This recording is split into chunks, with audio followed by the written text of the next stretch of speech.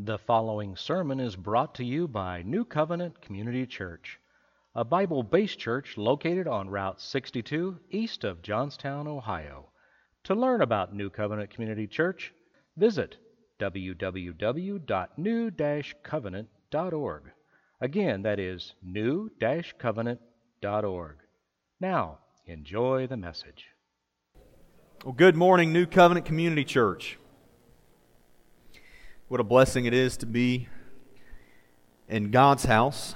This is not our place, this is God's, and I pray that everything we do, say, and think inside these walls would be honoring to our God and King. You know, I don't know about you, but Colin, thank you. This is my friend Colin, by the way. I didn't realize that I forgot to introduce him. He is a friend of mine, and he's making me feel very old this morning because he was in my youth group. And here he is, having graduated with a degree in college and off working, doing different things, and I'm just feeling old this morning. So, but we're thankful for Colin, and it's just funny. I mean, I appreciate him leading us in worship, and I don't know about you, but I know my heart was considering God and being brought to the foot of the cross. But when he first came up here, and as I was just thinking this morning, I think every time I see Colin, I think I disagree with the exception of like things in the Bible. I pretty much disagree with him on everything. But I still love the guy. I mean, I would take a bullet for him, and I disagree on so much, but the bond that we have in the Lord, our soul being satisfied in Jesus, is the common bond that would cause me to take a bullet for him, and I would not even have to think about it. And I hope the same is true for all of us together as God's family. If you're like me, in our world today as a Christian, it can become very discouraging. And you see things in the news, and you hear things, and I get depressed sometimes, honestly, when I think about all the things that are happening in our world today. And but I want to encourage us this morning, just before I even get to the sermon, that God is at work in our world. Jesus is still in the business of saving people. Just this past week, I was with a ministry friend of mine, actually someone who has preached from this pulpit before, and he said that nations and countries that America has been sending missionaries to for decades, they are now getting to the point where these countries used to ask, they say, send support, send missionaries, send support, send missionaries. And these countries are now saying, send people to teach us how to send our own missionaries. And God is at work. Countries that Americans cannot even get into, that other countries can. And it's amazing what God is doing and the work that He's doing. Last weekend I was in class at Southern Baptist Theological Seminary in Louisville, Kentucky, and the class that I was sitting in, I was only one of a few white people in this place, and the rest of them were from all over the globe, and they're coming here to get an education, to go back into their homelands and to be pastors and missionaries, and God is at work. The thing that I know is the hot button thing right now that everybody's talking about is, and I had the weirdest week of ministry of my entire life. I was worshiping Jesus to a Kanye West song. Y'all, that's crazy. I never thought I would see the day. And I know, and if you know about this, he's a popular hip-hop rap type artist that has made a profession of faith, if you don't know about him. And I've been doing some research, and it certainly seems to me like he has had a legitimate confession of faith and that he has been born again. And I know a lot of Christians are saying, well, he'll never live it out. And maybe he won't, maybe he will. All I know is that if it is true, praise be unto God that Jesus is still saving people. The Holy Spirit is still drawing people and still calling people. God is at work around us. And my prayer for us is that New Covenant Community Church would be in the wake of that. That we would not recreate the wheel, that we would simply place ourselves in God's will by being humble servants before Him, and that we would join Him in the work that He is doing. So before I begin, let me pray together. God, It was an immeasurable measure of your grace and mercy that would even allow us to be here today, God. That we could be your children, or even if we're not your children this morning, even if there are those in this room this morning who don't know you, that are still unsure, that maybe have made a public profession of faith, but they know in their heart that it wasn't legitimate. Father, you've dealt mercifully with us to allow us to be here, extending your grace, extending your hand to us through your Son, who paid the price that we deserve to have paid. So, Father, we come to you humbled, knowing that if you are to work among us, God, if your Holy Spirit were to draw us, to speak to us, to convict our hearts, to change us, then, God, we will leave here forever different. God, I pray that I would decrease. Let the words of Ben Sweeterman be drowned out among the noise of your powerful, sweet, saving voice. Father, we love you. I pray that the moments that we share together inside these walls would bless your name and lift your name high. In Jesus' name, and everybody says, amen. If you've got a Bible, I'd like for you to go to Exodus chapter 33. Second book in the Old Testament, Exodus chapter 33. We've been in the book of 1 Peter, and we'll get back to it. These next 2 weeks, today and next week, will be stand-alone messages because we have special things going on those days, and I felt the Lord lead me in this way. Going to Exodus chapter 33 will be our text today, verses 7 through 11. And if you're not familiar with the book of Exodus, we catch up in this particular text that we're going to be in. Starting in verse 7 of Exodus 33, we get to the point where Moses has led, through God's leadership, has led the children of Israel out of bondage, out of Egypt. They're now free people. They're in the wilderness. Moses goes up on Mount Sinai to meet with God and to pray and to hear God's direction. And as he's coming back down into the camp of Israel, he hears a sound. And it's not one of mourning, it's one of rejoicing and dancing. And he finds that they have built this golden calf. And Moses learns very quickly that the same thing that's wrong with all the hearts of the people of Israel is the same thing that's wrong with our hearts today, that we are utterly in depravity without God, and we will worship something, and if we don't worship the true living God, we'll worship something else, and idolatry is caught up in our hearts. And Moses learned these things about people very quickly. So if we look to our text, Exodus chapter 33, looking to verse 7. And to be quite honest with you, I'm not even... Jaron, where's Jaron at?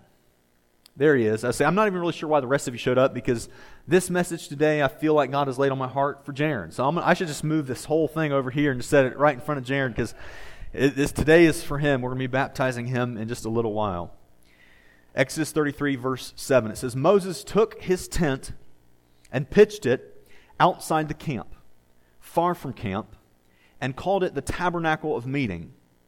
And it came to pass that everyone who sought the Lord went out to the tabernacle of meeting, which was outside the camp. So it was, whenever Moses went out to the tabernacle, that all the people rose, and each man stood at his tent door, and watched Moses until he had gone into the tabernacle. And it came to pass, when Moses entered the tabernacle, that the pillar of cloud descended and stood at the door of the tabernacle. And the Lord talked with Moses. And all the people saw the pillar of cloud standing at the tabernacle door, and all the people rose and worshipped, each man in his tent door. So the Lord spoke to Moses face to face, as a man speaks to his friend. And he would return to the camp, but his servant Joshua, the son of Nun, a young man, did not depart from the tabernacle. If you believe that this is God's word, say amen. In the Old Testament, or in the Old Covenant, God would meet with man in a tent, or a tabernacle, or a temple. Later, we know that Solomon built the temple, a marvelous, huge building that was extravagant. At this particular time, the nation of Israel they're living this vagabond lifestyle in the desert, and all they have is a tent. They set up a tent. It was a place that God would meet in this place with man to give them direction, to seek guidance, and it had to be a place. It was a place where people would go into. And something wonderful happened when Jesus came. And when he was crucified on that cross, in Matthew chapter 27, in the tent and the temple, wherever it was that people were gathering together to meet with God, there was a large veil or a large curtain. Now we think of a window curtain. This would have been something very thick. It was a very wide, very, very tall, would reach all the way from the top of a very high ceiling all the way to the floor, very thick. It was a very wide, thick curtain, whether it was a tent or a tabernacle or a temple, whatever the word was for this place or the meeting place where people would meet with God, it was this very large, expansive, very substantial curtain that would sit between the two, a veil that would sit between. What it represented was the separation between where God resides and where the people are. It's what that represented. And when Jesus came and He died on the cross, something wonderful happened. In Matthew chapter 27, it says that the veil in the temple in the city was torn from top to bottom, all the way down, showing us the representation that it was no longer God meeting in a particular place with people. It was no longer a place that you'd have to walk to, but that God would be in people, that His followers would have God inside of them. And we know that this to be true all throughout the New Testament. We know this to be true. In John chapter 14, verse 20, it says, "At that day you will know that I am in my Father, and you in me, and I in you." Romans 8, verse 10, "And if Christ is in you, the body is dead because of sin, but the Spirit is life because of righteousness." 1 Corinthians 6, verse 19, it says, "Or do you not know that your body is the temple of the Holy Spirit who is in you, whom you have from God, and you are not your own?" Galatians 2, verse 20, "I have been crucified with Christ. It is no longer I who live, but Christ who lives in me. And the life with which I now live in the flesh, I live by faith in the Son of God, who loved me and gave Himself for me." So what we see, church, is that it was no longer this place that you had to go to. It was no longer a tent that you had to go to, but now you are the tent. I am the tent. Our bodies are the tent, are the temple. It was no longer a place that you went, but God was going to reside inside of people. That's one of the differences we see between the Old Covenant and the New Covenant. Now, Moses is obviously dealing with a physical tent. It's a tent that gets dust on it, and it's out in the desert, and it's a tent that he would set up, and it's where people would go to meet with God. And he did some things with the tent.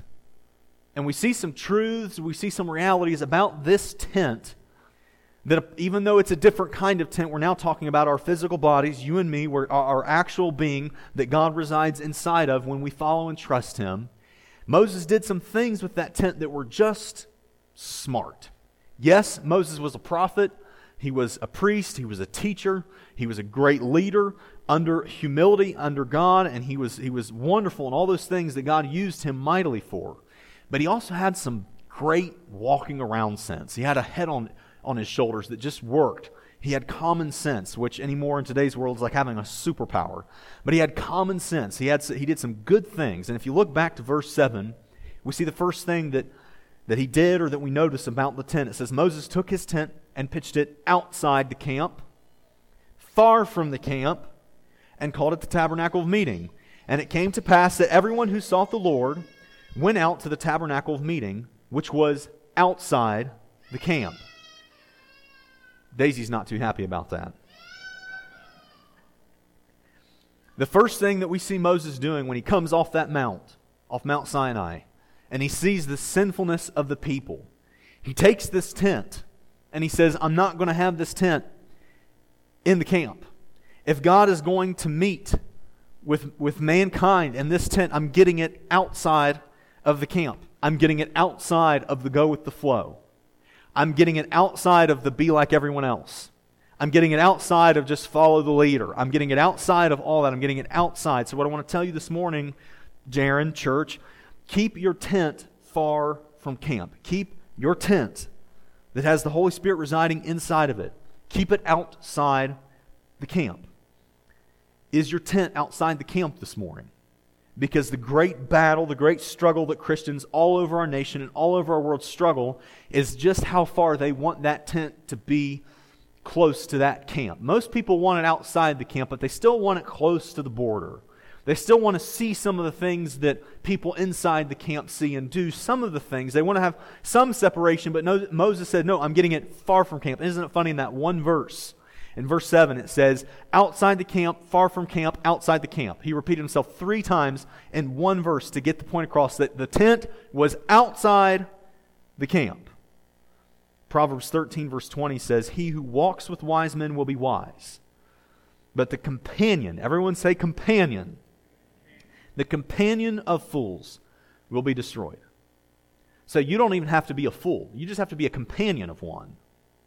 And if it didn't say that, if it just says, those who walk with wise men will be wise, and if you're a fool, you'll be destroyed, Moses may have only gone just a couple hundred feet.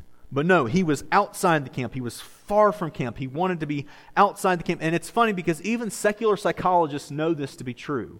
They tell you that totally secular, completely don't give any credence to the Bible whatsoever. They will tell you that you will be most like, even down to how much money you make, they can estimate how much you'll make and who you'll be and the type of family you'll have based on the 5 people that you spend the most time around.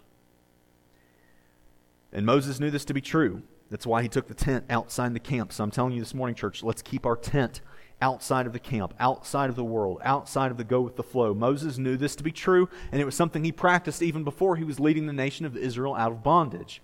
When he was in the Egyptian household, the Bible tells us in Hebrews, it says that he chose rather to suffer affliction with the people of God than to enjoy the passing pleasures of sin. Why did Moses leave to go be a shepherd in the wilderness all those years before he came back and was used mightily of God to release the people? It's because he decided to get his tent outside of the camp and to stay away from the world and to go with the flow and do what everybody else is doing. He decided to stay outside the camp. Dads, if you're a dad here, know how far your family's tent is outside the camp. It's your job. That's our job.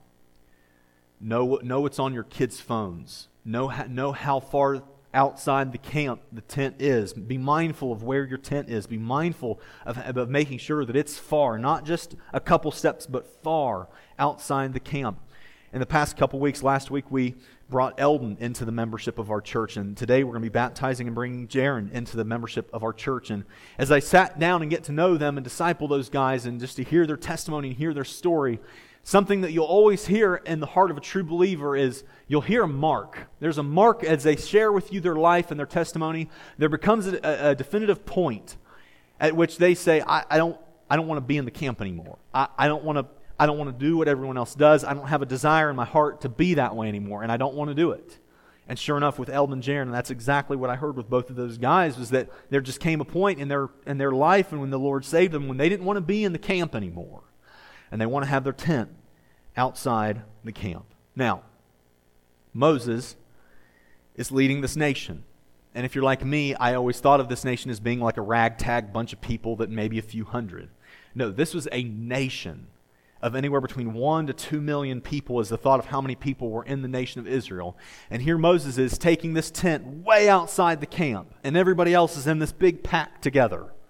Out of 1 to 2 million people, there were probably at least, I'm just making a guess here, probably at least a couple 100,000 of them that were making some great ridiculing remarks towards Moses. That idiot. Why is he's taking that tent all the way out there? Why doesn't he just set it, there's a good spot perfectly right here? Why is he taking it all the way out there? Why does he have to be so different? Why does he have to be that way? So Jaron, what I want to tell you this morning, my friend, is it's not simply a matter of if you decide to keep your tent outside the camp and you choose for your life to be outside of the go with the flow and the culture and the flow of what everybody else is doing in life, especially people your age, it's not a matter of if you'll get ridicule, it's a matter of when. So just learn to expect it. Expect that people are going to look at you just like they did Moses, and they're going to think to themselves, why is he doing that? He's living his life that way. What's the point? I love what Martin Luther said. There was somebody that came up to Martin Luther and they said, does it concern you? And they probably said it like this too. They said, does it concern you that the whole world is against you? And I love what he said. His reaction was, good. That means I'm against the whole world. And he goes back on to doing what he's doing. Expect for those things to happen, Jaron. Just have this understanding in your heart that if you're going to decide to live for the Lord and keep your tent far from the camp, outside the camp, you can expect that there will be some naysayers. But here's what I want to tell you specifically and any young believer in the room this morning. I'm convinced, and I'll just ask the question, we'll do it this way.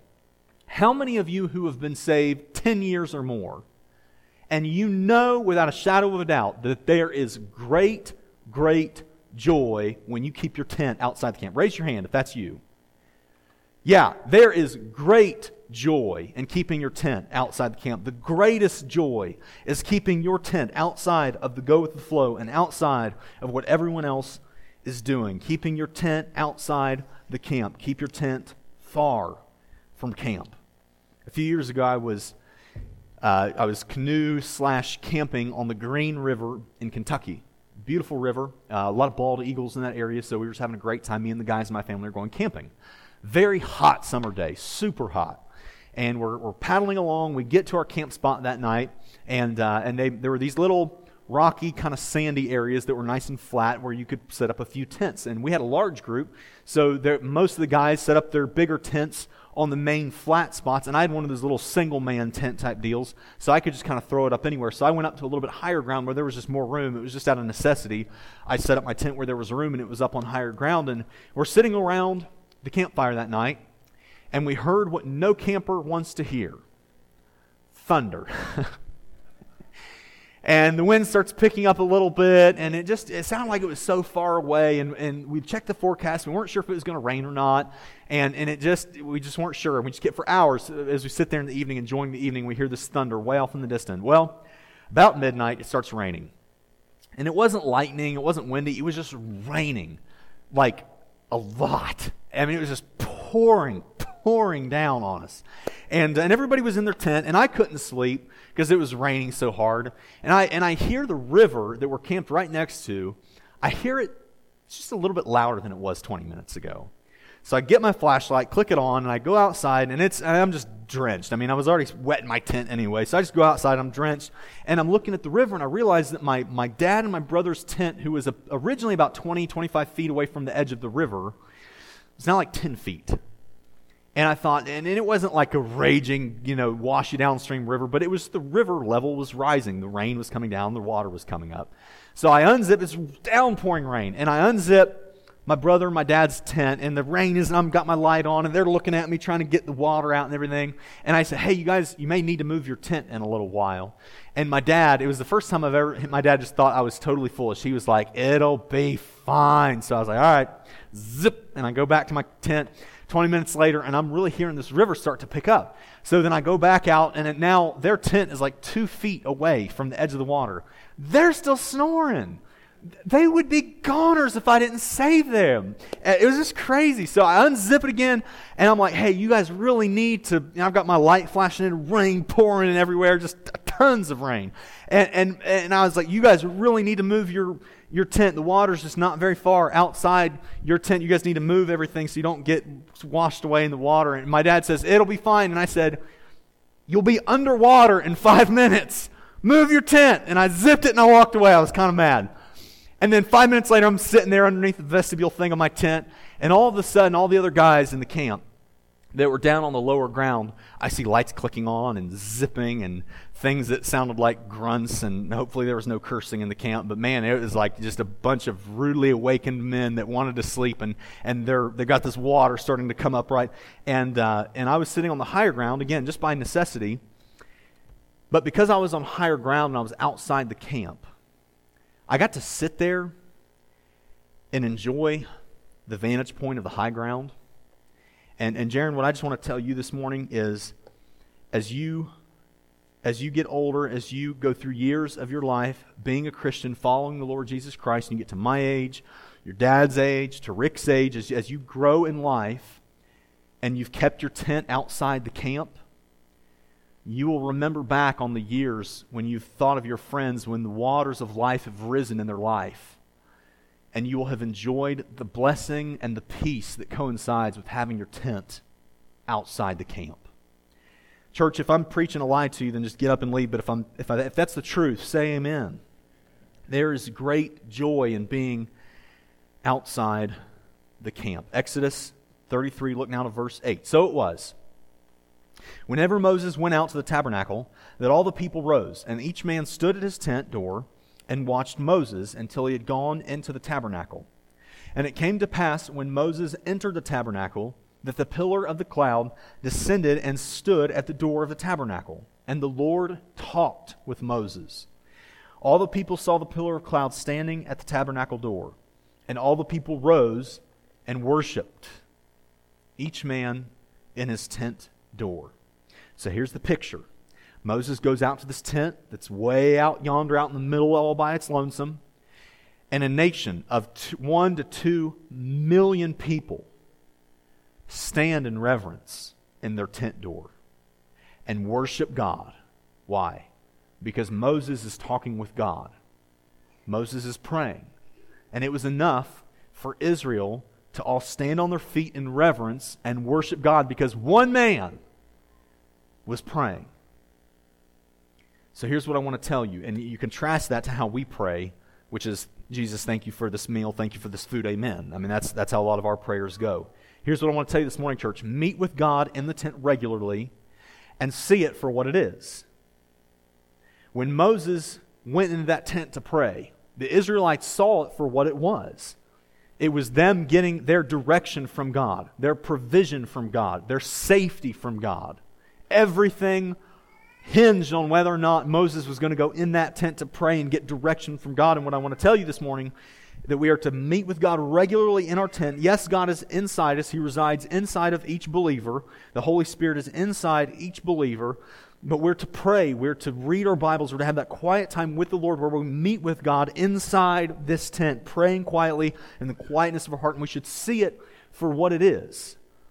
It's where we get our direction, our provision, our power from God. This is all through Scripture. Elijah, when he was on Mount Carmel, fire from God came down out of heaven, and he won this amazing contest with all the prophets of Baal. Why? Because he prayed. He was in the will of God because he prayed. Moses, when he's in the wilderness with all of these heathens, like you and I would be, and he's a heathen himself, he's disobedient himself, and he's leading God's people, and he's praying, and he says, God, don't take us up to the place. Don't take us up where you're taking us to the promised land unless your Spirit goes with us. Moses was able to be the leader that he was because he prayed. Jonah was spat up onto the shoreline of Nineveh, and the whole city repents and gets saved under the message that God gave him to give the city. Why?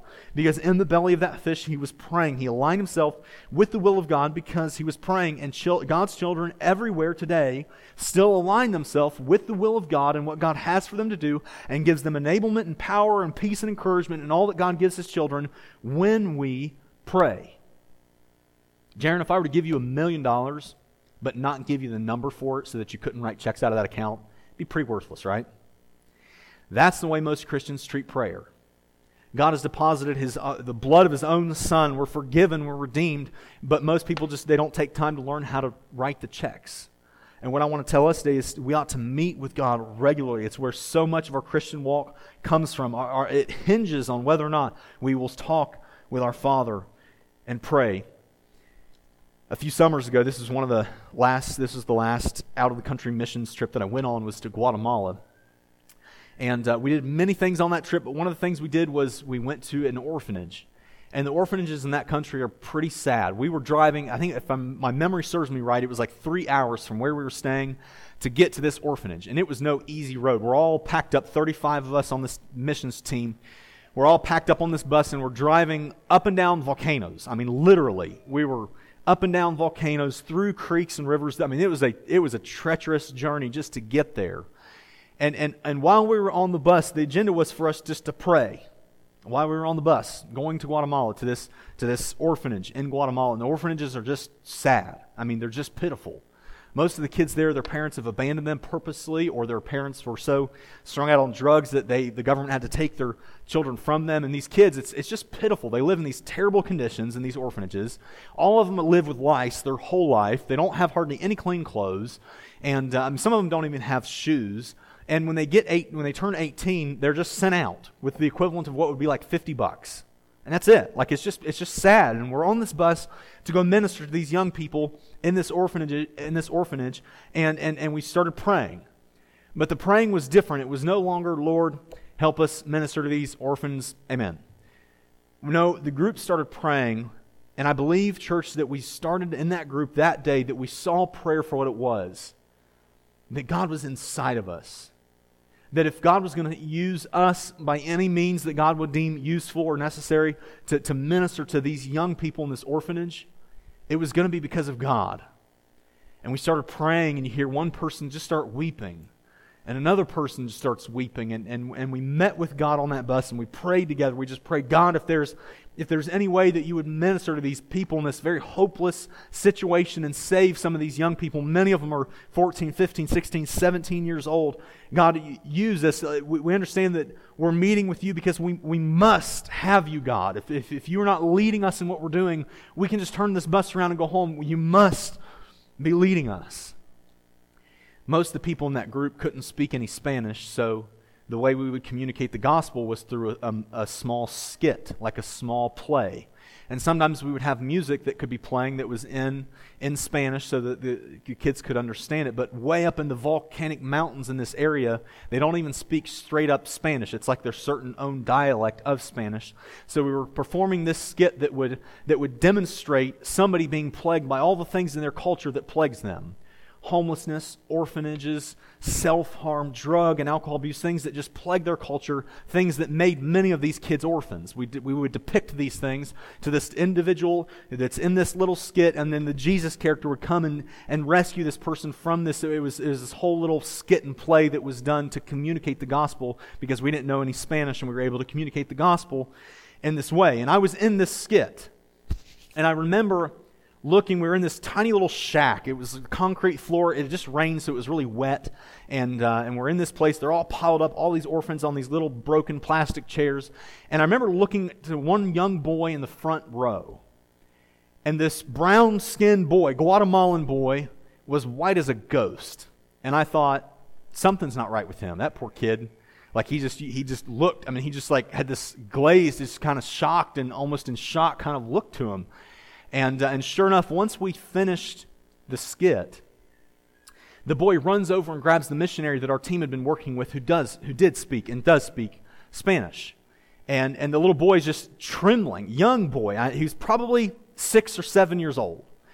And church, you just can't make this kind of stuff up. He's trembling. He runs and grabs the hand of the missionary, and the missionary has no idea what's going on. He can speak Spanish, and this young boy drags the missionary, this adult man, tall man, up in front of everybody, and this boy with trembling hands and a quivering voice and his tears coming out of his eyes, and he starts telling this story that the night before we got there, that boy had a dream of the exact skit that we had just performed before their very eyes.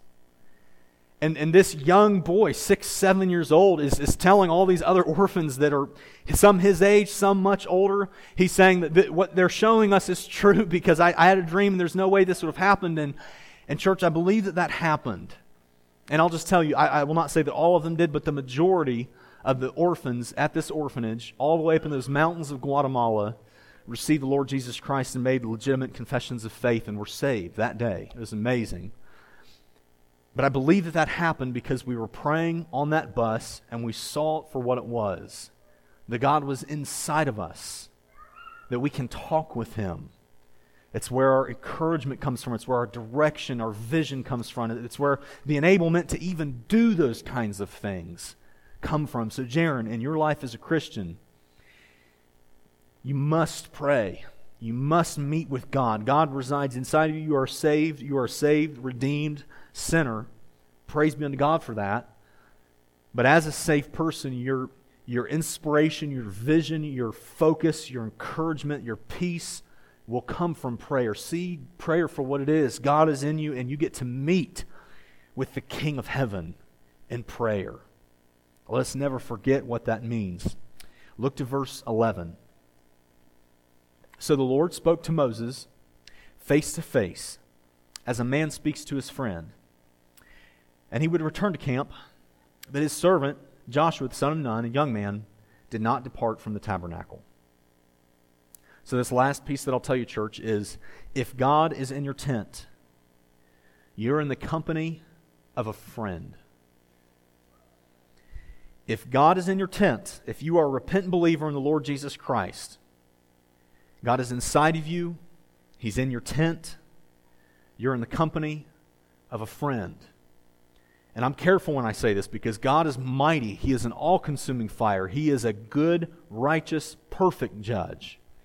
But if He's inside you, He's a friend to you. We know this was true of Moses. It tells us in the verse we just read that he met face to face with God and that God would speak to him as a man speaks to a friend. How does a man speak to a friend? It's easy. You rely on each other.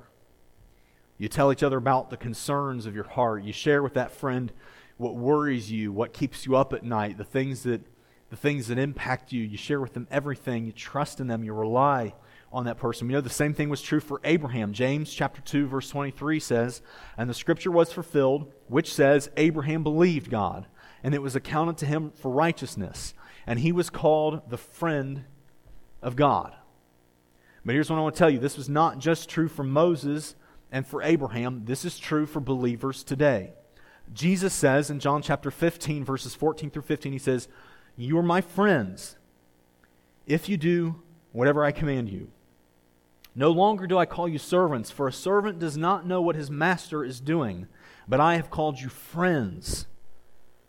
For all the things that I heard from my Father, I have made known to you."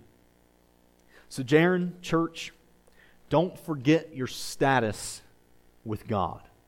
Because, and Jaron, I'll tell you this, it's not a matter of if there will be persistent sins in your life that will discourage you. It's a matter of when those things come. And when they do, you will be tempted. The devil will try to tempt you to think, that day on November 3rd when I was baptized, and within that year prior that I made a confession of faith and I believed in Jesus, you'll start to doubt and you'll start to question. You're thinking, okay, if I was really a believer, the devil will try to get you to think things like, if I was really a believer, I wouldn't be struggling with this. If I was really washed of my sins, I would no longer be bound by this and feel this trappedness. And here's just what I want to tell you. Micah 7 verse 19, it says that He has cast all our sins into the depths of the sea. So will you still commit sins? Yes. But as a believer, your identity as a sinner is cast into the depths of the sea. We couldn't get back to that identity even if we tried. Psalm 103 verse 12 says, "As far as the east is from the west, so far has He removed our transgressions from us." Your identity as a sinner, God seeing you as someone who has rebelled against Him, if you're a repentant believer in Him, you can't get back to that identity. You're washed, you are clean, God now resides in you, and you are His child. So church, keep the tent outside the camp. Keep it far outside the camp. Let's remember what our identity is with God residing in us, what that actually means. Let's meet with God regularly, knowing that He's a God that loves us. He's chosen, through the means of His Son that we've trusted in, to reside in us. And we can meet with Him. He hears our prayers. He is the one mediator that we needed. And it took the form of Jesus Christ on the cross.